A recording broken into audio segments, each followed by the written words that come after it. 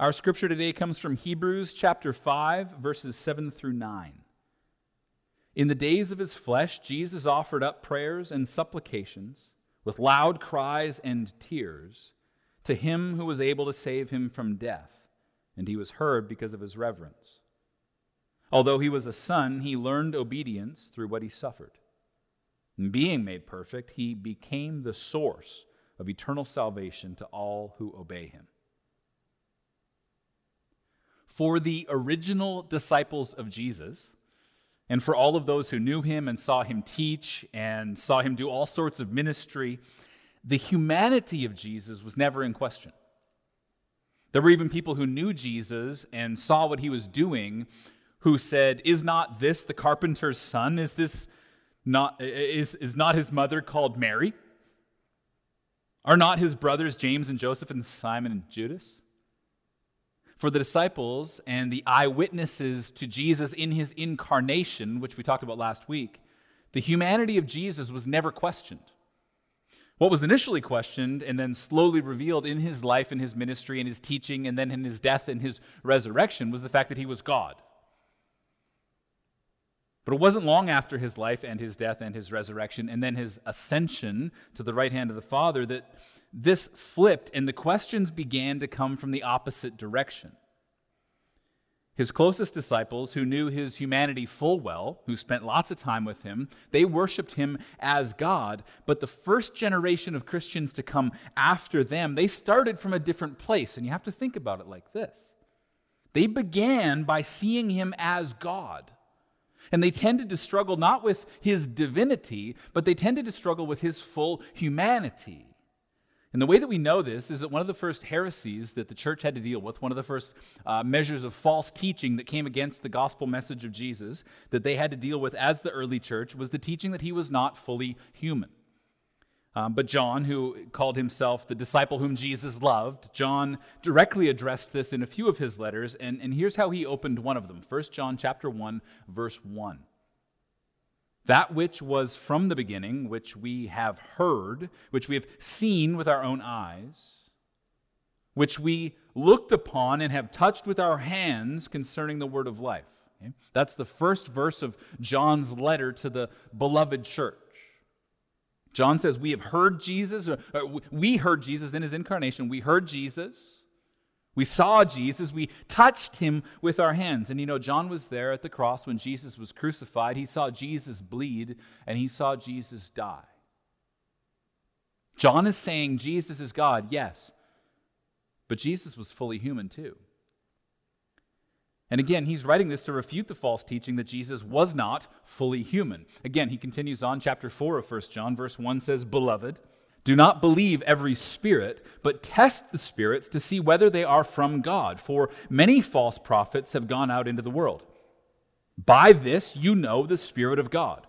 Every spirit that confesses that Jesus Christ has come in the flesh is from God, and every spirit that does not confess Jesus is not from God." He is saying anyone who denies the humanity of Jesus is denying Jesus. Do you see what it says in the text? Any spirit that confesses that Jesus Christ has come in the flesh is from God. It's very important. He even wrote a follow-up to this in what we call 2 John. In verse 7 it says, "For many deceivers have gone out into the world, those who do not confess the coming of Jesus Christ in the flesh. Such a one is the deceiver and the antichrist." So what John is saying to the beloved church is that understanding the full humanity of Jesus is a total necessity, and that denying the full humanity of Jesus is a denial of Jesus wholesale. Just like a denial of the divinity of Jesus is a denial of Jesus wholesale. And basically for 2,000 years now, we have different groups of people kind of flipping back and forth over the course of history, saying that he was God but not really human, or that he was human but not really God. And some people stumble in this, where they have an idea of who God is that they cannot fit the Jesus of the Gospels into. And at the same time, some people have an idea of who Jesus is, and they cannot fit the God of the Bible into that vision. In my conversations as a Christian for what has now been 19 years since I came to Christ, what I've found is that you've got misguided teaching about Jesus on both sides. You've got people who think that Jesus was a great man, but they can't accept that he was God. And you've got people who think that Jesus was God, but they cannot accept, or they have a very hard time accepting, that he was fully human in every way, just like us, except for the sin. And what I find so interesting is that some Christians really struggle with the idea of Jesus' full humanity. So whether you're not yet a follower of Jesus, but you're really intrigued by this man, or whether you've been a follower of Jesus for a very long time, but you have struggled with the full humanity of Christ, wherever you're at, I really think that as we study the life of Jesus, it reveals something of God's heart to us. And it shows us how we can then live in light of that truth of who he is. So I want to drill down into the life of Jesus and why that matters for us 2,000 years later. Just 3 quick points to guide our conversation today: the growing life of Jesus, the emotional life of Jesus, and the obedient life of Jesus. We're going to look at the life of Jesus by talking about the growing life of Jesus, and I'll explain what I mean by that, the emotional life of Jesus, and the obedient life of Jesus. Let's look at our text, Hebrews chapter 5, verses 7 through 9, the growing life of Jesus. It says, "In the days of his flesh, Jesus offered up prayers and supplications with loud cries and tears to him who was able to save him from death, and he was heard because of his reverence. Although he was a son, he learned obedience through what he suffered. And being made perfect, he became the source of eternal salvation to all who obey him." Now, I'm well aware that Hebrews chapter 5 is dealing with this and more, and the context surrounding these few verses that I've pulled from Hebrews chapter 5 is dealing with the high priesthood of Jesus, which is the topic that we're going to look at later on in this series. But for the purposes that we're looking at today, I just wanted to draw this out, that it does speak to the life of Jesus, the humanity of Jesus, and I think it really tells us something. I think it's important for us to understand. It says, "In the days of his flesh." Verse 7 begins, "In the days of his flesh." That literally means in his earthly life. In his earthly life, Jesus cried out to God, cried out to our heavenly Father. He cried out with the depth of emotion and anguish. He cried out with tears, which we will look at in the emotional life of Jesus' point. But just notice something in verse 8. "Although he was a son, he learned obedience through what he suffered." Although he was a son, he learned obedience through what he suffered. He learned. He grew. He didn't just arrive on the scene as a 30-year-old Bible teacher, 30-year-old religious leader who then died and rose again, though that is true. It's just that the Bible teaches us about the life of Jesus. It talks about his conception. It talks about his birth. It talks about his childhood. It talks about his adolescence. It talks about his life. It talks about his teaching and his miracles, as well as his death and resurrection. But we should not have the conception in our minds that Jesus just arrived on the scene as a 30-year-old religious teacher, and then he died and rose again for our salvation. Lots happened before his teaching that really brings value, intrinsic value, to what it means to be human. Luke chapter 2, verse 40 says, "The child grew and became strong, filled with wisdom, and the favor of God was upon him." And Luke chapter 2, verse 52 says, "Jesus increased in wisdom and in stature and in favor with God and man." See, Jesus grew. He grew in wisdom and he grew in stature. Literally, he kept growing in wisdom, is what it says, even as he got older and bigger. He was a child who grew in wisdom and stature. He learned. It's a guy named Irenaeus who was mentored by a guy who was mentored by John the Apostle, John that I was quoting earlier on, the disciple whom Jesus loved. But 100 years after John wrote those letters that I was quoting from, Irenaeus also wrote a lot refuting the claim that Jesus was not really human. He said when Jesus was 30 and he was acknowledged as a teacher among all the religious leaders in his day, he said he was not despising or evading any condition of humanity, nor setting aside in himself that law which he had appointed for the human race, but sanctifying every age by that period corresponding to it which belonged to himself.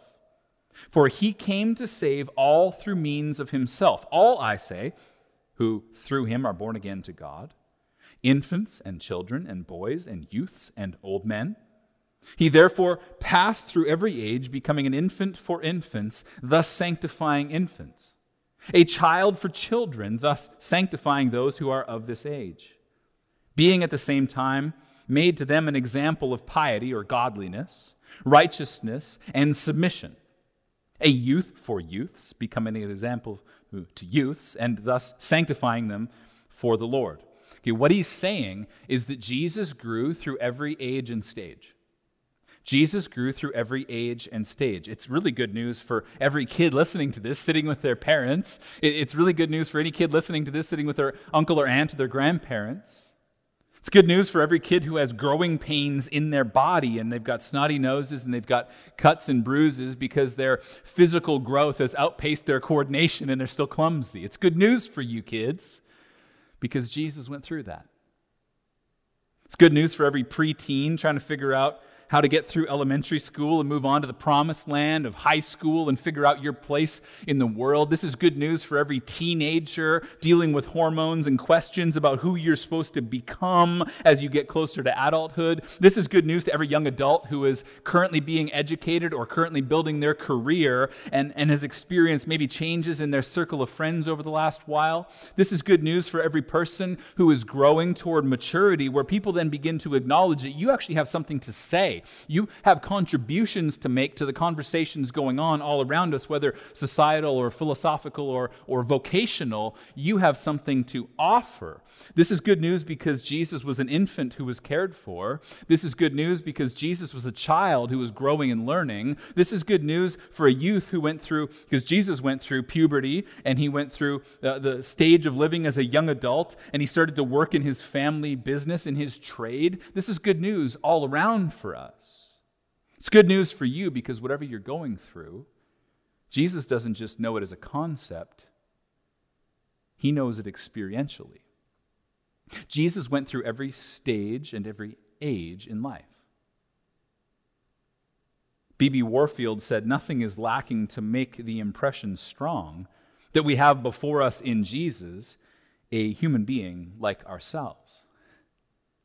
And Jesus experienced all the normal life events that we experience. And I've got scriptural citations for all of these, but I want to go through a list. I want you to see that Jesus was born of a woman, that he had a normal body of flesh and bones, that he grew up as a boy, that he had a family, that he obeyed his parents, that he learned the scriptures, that he worshiped God, that he prayed to God, that he worked as a carpenter, he had a job, he got hungry, he got thirsty, he got stressed, he asked questions, he was astonished, he was happy, he was justifiably angry. He was filled with compassion. He cared for the poor and the oppressed. He had male and female friends that he loved. He loved children. He celebrated holidays. He went to parties, and he loved his mom. That's Jesus. And like Irenaeus said, Jesus passed through every age, but he also passed through every life experience, every stage from birth to life to adulthood to suffering and death.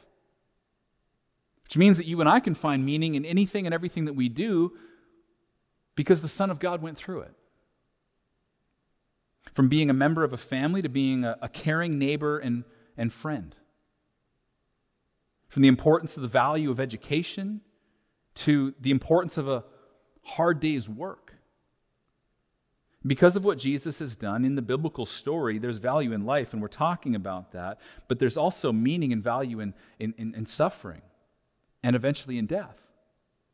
Because we know that Jesus has gone through that and he has risen anew, making a way for us into eternal life with him. In Jesus' life, he went through every age and every stage, and he went through all of them in a way that should encourage us and strengthen us. It should fill us with courage to comprehend the reality that Jesus too experienced what it means to be human. Richard Bauckham said, "The belief that Jesus was God become human does not make Jesus any less the human. The whole point of the doctrine, he's speaking about the incarnation, the whole point of the doctrine is that the Son truly became a real human being. To grasp what it meant, one should first of all think of Jesus as a fully human person, human in thoughts, his emotions, his physicality, his relationships. Jesus is as fully human as the rest of us, except that he did no wrong. That is a very brief flyover of what I mean when I talk about the growing life of Jesus. But let's look at just a focused subset of what he learned in his incarnation this way by talking about the emotional life of Jesus. The emotional life of Jesus. Again, look at verse 7 of our text. In the days of his flesh, Jesus offered up prayers and supplications with loud cries and tears to him who was able to save him from death, and he was heard because of his reverence. It says, in the days of his flesh, in his earthly life, it says Jesus felt. He felt emotion. I think some people think that Jesus was some kind of unfeeling robot who never had a bad day. I just don't know where you would get that idea from, but it's not the Bible. David Mathis said, Jesus took a human body to save our bodies. He took a human mind to save our minds. Without becoming human in his emotions, he could not have rescued our hearts. And without taking a human will, he could not save our broken and wandering wills. In the words of Gregory of Nazianzus, that which he has not assumed, he has not healed. That which he has not assumed, taken on, he has not healed. Jesus did not enter into human history and look like a human and talk like a human and walk like a human, void of the actual experience of what it feels like to be human. He was full of emotion.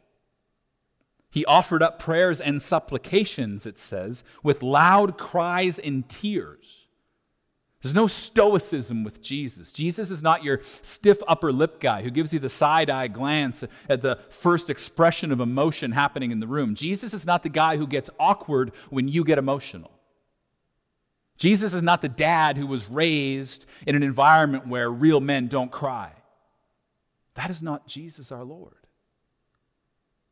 Hebrews 4:15 says, we do not have a high priest who is unable to sympathize with our weaknesses, but one who in every respect has been tempted as we are, yet without sin. I just want you to see, he's like us in every respect, yet without sin. John Calvin wrote, Christ has put on our feelings along with our flesh. He has put on our feelings along with our flesh. He felt everything that it meant to be human. If you want to read the best thing I think that's ever been written on the emotional life of Jesus, you can go online and search B.B. Warfield. He has an essay called On the Emotional Life of Our Lord. It's fantastic. He just talks about what Jesus felt. See, for us as we follow Jesus, if we want to learn what it means to be properly emotional human beings, we have a perfect example to learn from. Mark Jones said, after all, one of the problems in the church today is not that we are too emotionally driven, but that we are not sufficiently such after the pattern of Christ.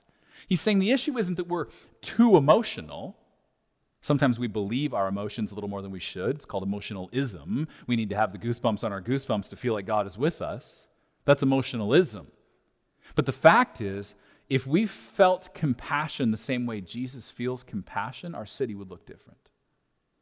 Problem is not that we feel too little, it's that we do not, the problem is not that we feel too much, it's that we feel too little. In Warfield's essay on the emotional life of Jesus, he says compassion is the emotion that's most frequently attributed to Jesus. And I think we need to pay attention to that and allow our hearts to be broken by what breaks the heart of God. But we also need to remember that Jesus felt the full spectrum of emotions that we feel, and he did so without sin. Right? There's a proper way to be justifiably angry. In fact, in order to feel some of the compassion that Jesus famously felt, I think it would be impossible to feel that level of compassion for the lost and the broken and the hurting and the oppressed It would be impossible to have that level of compassion without justifiable anger as well. It's an incorrect way to be angry that leads to sin. That is not the emotional life of Jesus. That's our fallen emotional state. That we exist in this world where there's justifiable anger, but then there's also sinful anger. It's kind of like you've taken fresh water and salt water and mixed it all together, and it's coming out of us mixed. But I just want you to see that in the Bible, the compassion and anger of Jesus are never mixed. They're pure and perfect and holy and righteous and sinless. There is a proper way to be justifiably angry. There's a proper way to be justifiably anxious and sorrowful and hurt and lonely and forgotten and troubled. And the good news is you're not alone as you experience any of those pains. Those things that pain you right now, those feelings that you have, they pained our Lord in his incarnation, and they pain him now for you. He felt all that we feel and more. Verse 7 of our text in Hebrews 5 says, in the days of his flesh, Jesus offered up prayers and supplications with loud cries in tears. When it says that, I think it's aiming at a specific experience. I think it's namely when Jesus was praying in the Garden of Gethsemane, the night that he was betrayed, the night before his crucifixion. We have an account of that in Matthew's Gospel, chapter 26 and verse 36, where it says, then Jesus went with them to a place called Gethsemane, and he said to his disciples, sit here while I go over there and pray. And taking with him Peter and the two sons of Zebedee, he began to be sorrowful and troubled. Then he said to them, my soul is very sorrowful, even to death. Remain here and watch with me. And going a little farther, he fell on his face and prayed, saying, my Father, if it be possible, let this cup pass from me. Nevertheless, not as I will, but as you will. See, I want you to see that Jesus was overcome. He was burdened. There was some measure of anxiety, sorrowful. It's because of the weight of the task in front of him. Christ City, he felt it. Being emotional is not a product of our fallenness in sin. Being emotional is part of what it means to be fully human. I want you to see what he did with his emotions when he felt them. See, the growing life of Jesus leads us into the emotional life of Jesus, which shows us what godly maturity looks like in the obedient life of Jesus. Let's look at the obedient life of Jesus. He acknowledges what he feels, and what he does with his emotion is he brings it before the Father in prayer. With loud cries and tears, and then he reaffirms his submission to the will of the Father. See, maturity in our walk with God and maturity in our emotional life are things we grow into, just like Jesus. And maturity in our emotional life leads us always toward an abandonment to the will of God. We abandon our will for the preferable will of God. And that doesn't always make sense. But we need to obey him, not how we feel. We bring our feelings to him in submission and surrender that he might save us, heal us, sanctify us, comfort us, and straighten us out. Maturity in our emotional life does not mean we stop feeling all the feelings. It means we know where to go and what to do in the midst of those emotions. See, maturity in our emotional life means we follow Jesus and what he did, and we relinquish control just time and time again. We just yield our will to the will of our Father who knows and understands what is best for us. There are times where in my life I have a desire that does not seem to be in line with God's desire for me. If I follow my emotions apart from a surrender to the will of God, it leads to destruction. But if I bring my emotions before him and say, this is how I feel, but your will be done, not mine. He aligns me with him, and then eventually I get to experience the full joy of that obedience. See, Christ City obedience in and of itself is its own reward. You get to walk in a closeness and fellowship with God that is not there apart from that level of obedience. Hebrews chapter 5, verse 7 says, in the days of his flesh, Jesus offered up prayers and supplications with loud cries and tears to him who was able to save him from death, and he was heard because of his reverence. Do you see this? That reverence is a complete abandonment to the Father's will. John chapter 8 is one of my favorite places to look at this, talking about the obedience of Jesus and surrender and submission to the Father, when in verse 28 it says, so Jesus said to them, when you have lifted up the Son of Man, then you will know that I am he, and that I do nothing of my own authority, but speak just as the Father taught me. And he who sent me is with me. He has not left me alone, for I always do the things that are pleasing to him. This is what obedience looks like.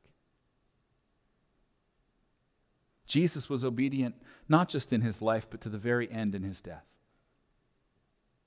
George Guthrie said the Father attended to the Son's cries because of Jesus' posture of complete abandonment to the Father's will. So here's what I'm trying to get at. Jesus is fully human. Jesus grew. Jesus grew through the things he learned and the things he felt. And Jesus learned through the things he suffered. In the days of his flesh, Jesus offered up prayers and supplications with loud cries and tears to him who was able to save him from death. And he was heard because of his reverence. Although he was a son, he learned obedience through what he suffered. And being made perfect, he became the source of eternal salvation to all who obey him. See, in Jesus' perfect obedience, he is qualified then to be our source of eternal life. He is qualified to be the eternal source of the source of eternal salvation to all who obey him. And just as Jesus' perfect obedience makes a way for our salvation, we need to be aware we're granted this opportunity to repent of our sin, to receive forgiveness for our sins. Just as his perfect obedience makes a way for us to be saved, his perfect obedience is the example for us as we live a life abandoned to the will of God.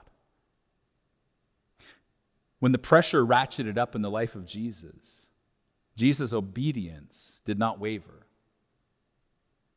As Jesus bent his will to the will of his Father in the Garden of Gethsemane, upon the cross, we too are called to bend our will to the will of God.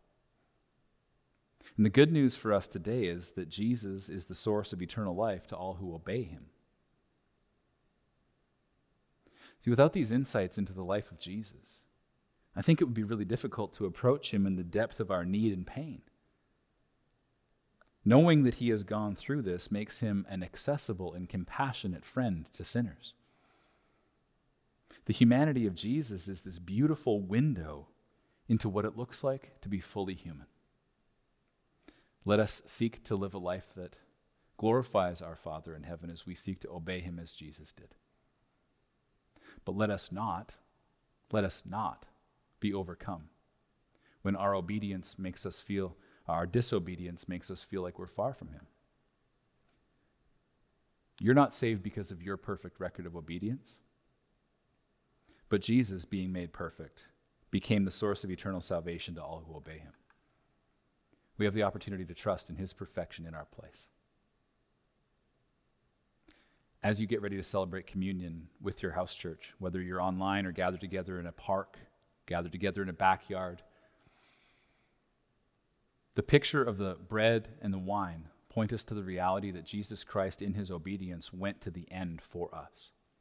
His body was broken, his blood was shed for the forgiveness of our sins. And so we come to him and we put our faith in him. We put our trust and hope in him, knowing that we are completely unable to save ourselves. But through his perfect work in our place, we are able to come to him with no reservation, and that he accepts all who come to him. So if you're a follower of Jesus, prepare the bread and the cup. We do this in the hope and the expectation of his soon return. We do this, though, every time we celebrate it, proclaiming the gospel until he comes. So here we are standing in faith, walking in obedience before God. Let's celebrate communion. Let me pray.